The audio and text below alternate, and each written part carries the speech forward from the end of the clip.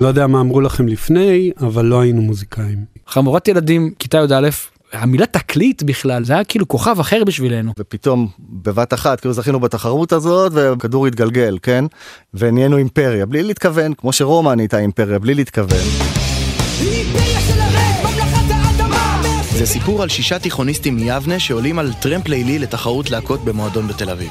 הם מצליחים להתפלח פנימה, ולמרות שהם רחוקים מלהיות מוזיקאים מקצועיים, אחד השופטים מעקם לטובתם את התוצאה, והם מנצחים בתחרות. הפרס, הקלטת אלבום. אלבום שיהפוך לאלבום ההיפ-הופ הראשון בעברית, והתיכוניסטים האלה הם שב"כ סמך.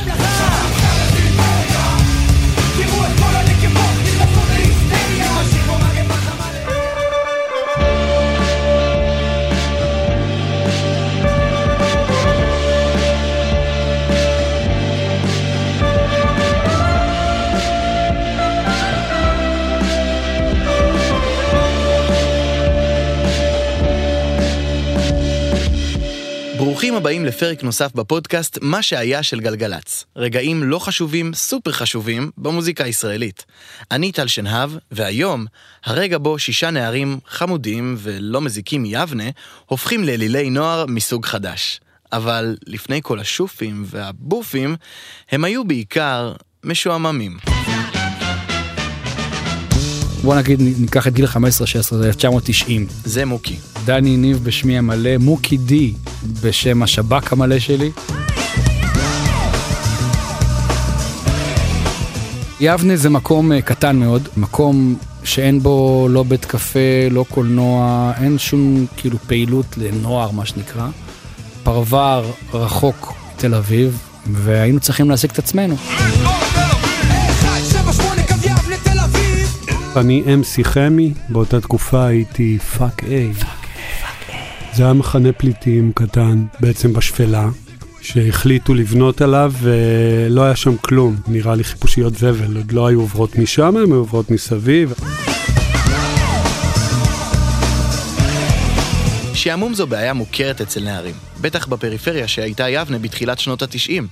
אז החבורה עשתה הרבה דברים כדי להעסיק את עצמה. את רובם עדיף לא להזכיר כאן. אבל היי, הם עשו גם מוזיקה. בכיתה ט' החלטנו להקים להקה בגלל שהייתה בבית ספר תחרות כישרונות. והופענו עם השיר איך אהבתי אותך יזונה. אני יכול לשיר לך אותו. את טרקת לי את הדלת ישר בפנים, ואפילו לא אמרת לי שלום.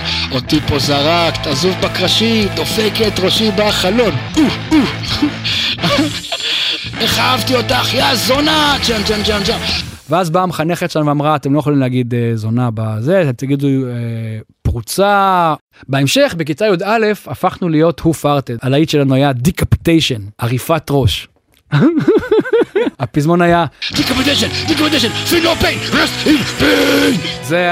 זה גלגול נוסף. בגיל 17 כבר הגיע ליבנה חיזוק משמעותי לחבורה. אני מירו, והייתי סולן, שב"כ סמך. מירו, סכנה לחברה! מירו, סכנה לחברה! מירו, ליפון!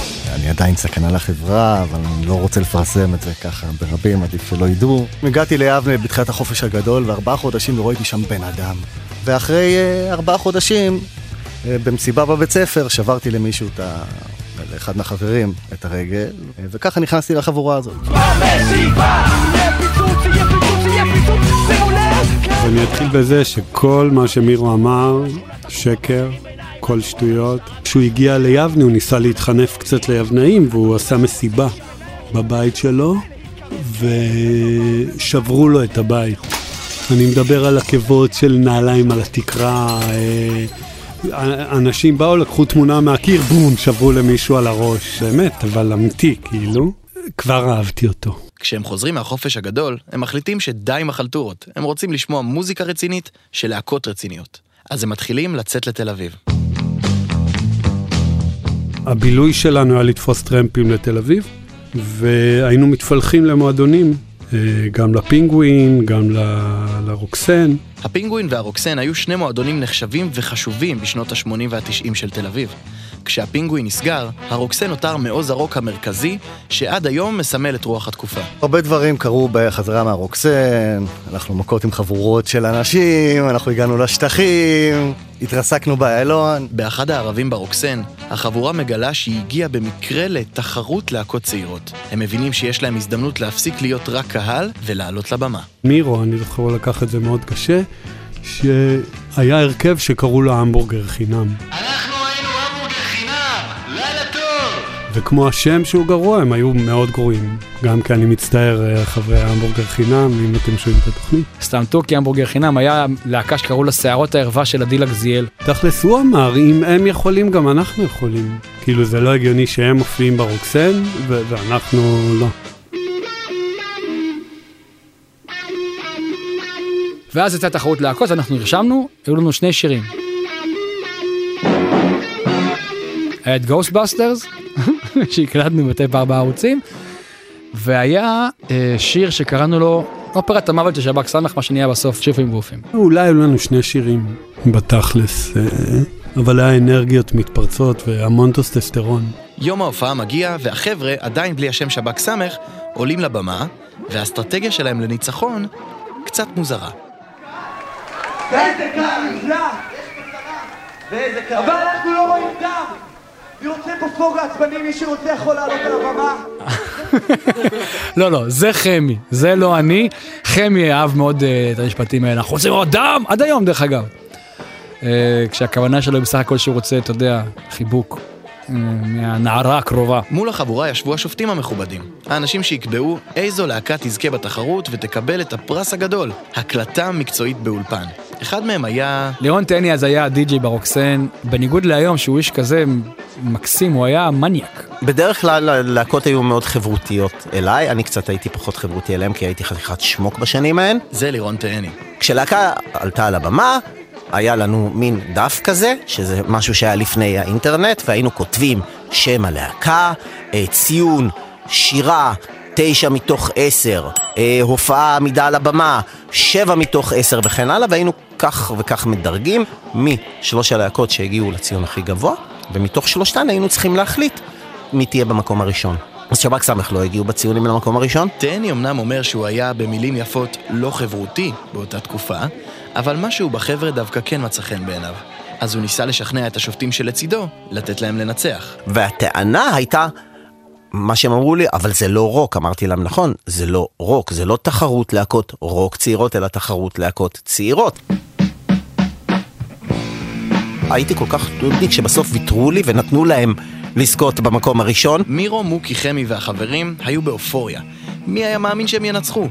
כנראה גם בהפכה לא האמינו, כי מעולם לא נתנו להם את הפרס על אותה זכייה. מה שזכינו בהופעה הקודמת, מעולם לא קיבלנו על זה. פשוט נאמר שיהיה ולא קיבלנו, תמותו. הסיבה הייתה כנראה שהתחרויות היו עניין שבשגרה. בכל שבוע היו שם 2 או 3 ערבים כאלה. אז ברוקסן הרגישו חופשי לפזר הבטחות על פרסים, ולא תמיד לקיים.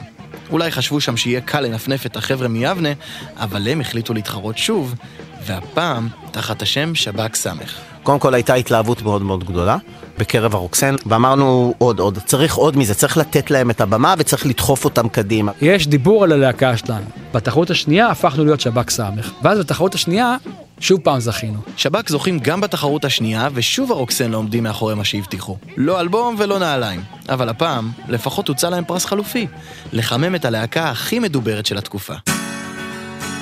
אחד הקטעים שאני הכי זוכר זה שבתחרות השנייה שניצחנו, הפרס היה לחמם את איפה הילד ביום שישי ברוקסן. הדבר הכי מצחיק היה בהופעה הזאת, שחמי רודנר, הוא רואה את ההופעה שלנו, עכשיו חמי היה שיקור מת. אז היה גמור באותו יום. זה היום שישי, הבן אדם היה פורק.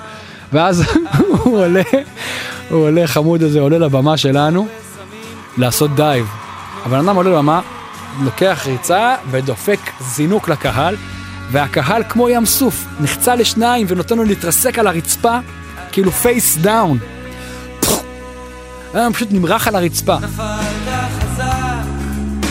אז שב"כ מחממת את איפה הילד, ובפעם הראשונה יש סביב הדיבור בעיר הגדולה. בארץ אין שום להקה שמתקרבת לסגנון שלנו, אנחנו לגמרי ייחודיים, זה קורה לנו בטבעיות, כי לזה נולדנו. מירו מקריא מתוך רעיון במקומון תל אביבי אחרי ההופעה. תמיד היה לנו ברור שיום אחד נהיה סמלי מין, חברות אין לאף אחד מאיתנו, אבל הרבה מעריצות שולחות לנו חזיות ותחתונים בדואר. לא. אנחנו רוצים בובות קטנות שלנו תלויות בכל מקום, ושהשם שלנו יתכתב בגדול על השמיים באותיות מזהב. עוסקים במוזיקה למטרת מיצוי עצמי, כדי להשיג נקבות ואושר רוחני. כמו שאתם יכולים להבין, כדי שהלהקה הזאת תתקדם לאנשהו, היה צריך מבוגר אחראי. וכאן כבר נכנס המזל לתמונה.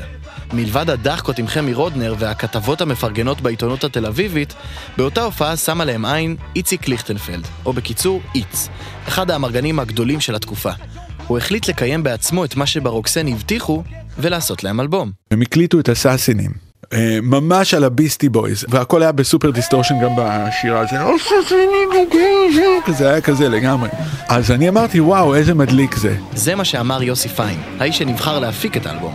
הבעיה הייתה שהוא עזב לניו יורק מיד אחר כך. עברה שנה, ואני כל הזמן מתעדכן מה קורה בישראל. סוף 94, ואני כזה פתאום נזכר, וואי, מעניין מה עם הלהקה הזאת, אם יצא לה האלבום הזה בישראל, שבק. אז שלחתי לאיץ פקס, והיה כתוב בפקס, רק זה, מה עם שבק? ואז חצי שעה אחרי זה, טלפון, זה מאוד הוא כזה. אם אני שולח לך עכשיו כרטיס, אתה יכול להגיע לחזרה מחר? אני בניו יורק, כאילו, על מה אתה מדבר? תשמע, יש לנו מחר ב5 חזרה, יש טיסה ב10, אתה תנחת ב2 בצהריים, נאכל משהו ותגיע לחזרה ב5, אתה יכול? אמרתי לו, וואלק, כן, יאללה, אני בא, מה אכפת לי, כרטיס טיסה. אז יוסי מגיע לחזרה, ומולו התמונה הזאת. ואני רואה ממש ילדים, הם אפילו לא התגייסו. ואני אומר, אוקיי, אז יאללה, בואו תעשו. ומתחיל בלגן. ואני לא מבין ממה הם מנגנים, וזה נשמע נורא והיום, והם כאילו קופצים, והם מבסוטים על עצמם, והם עפים על עצמם, וכל נורא מהר כזה, וזה, אני כאילו, וואו, מה זה? זה נורא והיום, אבל האנרגיה מדהימה. יוסי פיין הבין שכדי להצדיק את החזרה שלו לארץ בשביל חבורת ילדים, הוא יצטרך לרדת איתם לפרטים הכי קטנים. ההבנה שלהם של איך לשבת על הקצב, מבחינת אנשים ששרים על מיקרופון, לא היה שום דבר דומה לזה בארץ. זה היה כאילו קפיצה אבולוציונית אדירה. פתאום הם שיבה על הכוונת, משחקים אותה בגרוב, כאילו לפני זה שיבה על הכוונת, משחקים אותה, ככה היו עושים את זה, אתה מבין? הרדיו היה נשלט על ידי להקות צבאיות ובנאים וארצים. המים כחולים, המים צלולים. ומוזיקה טובה. הגענו רק דרך חברים שחזרו מחול, והיינו מגיעים אליהם לשמוע אלבומים. ודרך התקליטים האלה גילינו את הראפ. זה היה אנרגיות של מטל, אבל הם רק דיברו. ואמרנו, וואו, זה. ראינו את האור. שבק סמך הפכה לבסיס של ההיפופ בישראל. לאורך שנות ה-90 זה היה הרכב ההיפופ היחיד המשמעותי שפעל בארץ, עם שירים כמו מקופף הבננות, יהיה פיצוץ, וגם נופל וקם. אפשר בקלות לומר שהשבקים פרצו את הדרך עבור כל מי שבא אחריהם, מהדג נחש וסבלימינל ועד טונה ורביד פלוטניק. סביר להניח שהרגע שבו הבנתי שצדקתי זה רגע שהייתי בו שיקור. זה לירון תהני, השופט מהתחרות ההיא. לא, בוודאי שאני זוכר. אני זוכר הופעה של שבק סמך בהנגר 11, ואני מסתכל אחורה, ואני רואה אלפי טינג'רס צועקים את שבק סמך אימפריה, ומדקלמים את המילים בעל פה, וזה היה מין רגע כזה של, אמרתי לכם. בשנת 2000, אחרי 3 אלבומים, הפסיקו החבר'ה מיבנה ליצור יחד עד שנת 2008, אבל מעולם לא זכו שוב להצלחה המסחררת של שנות ה-90. ואחרי כל המסע הזה, אם תשאלו את מוקי... כל העניין של שבק היה לעשות את מה שאנחנו אוהבים ולא מקבלים. אנחנו אוהבים רפ, אין פה רפ. אנחנו רוצים להשתולל, אין פה. אנחנו רוצים להתלבש איך שבא לנו, אין פה. והשנה, שבק סמך התאחדו שוב, ומול קהל של 10,000 איש הוכיחו שהם עדיין אימפריה. הדרך ארוכה ומפותלת, אני נופל וקם, נופל וקם, נופל וקם, אף פעם לא אפסיק ללכת, אני נופל וקם, נופל וקם. עד כאן הפרק שלנו הפעם במה שהיה בגלגלץ. לעריכת הפודקאסט שותפים ים יוסף ועמית קלדרון. תודה גם לבר קץ וברק איצקוביץ' על הליווי, ולרועי מרקס על הביצוע הטכני וההפקה המוזיקלית. תודה על ההשתתפות לחברי שבק סמך, מוקי, מירו וחמי, וללירון תאני ויוסי פיין, וגם לאיציק שבקי, יושב ראש מועדון המעריצים של שבק, על החומרים הנדירים. תודה אחרונה לשלום חנוך, שאפשר לנו להשתמש בלחן המעולה שלו, למה שהיה, לטובת מוזיקת הפתיחה שלנו, וגם לשם הפודקאסט. אני טל שנהב, ואנחנו ניפגש בפרק הבא. שבק זה שירות ביטחון כללי של זרוע של הצבא, ושבק סמך זה חדה.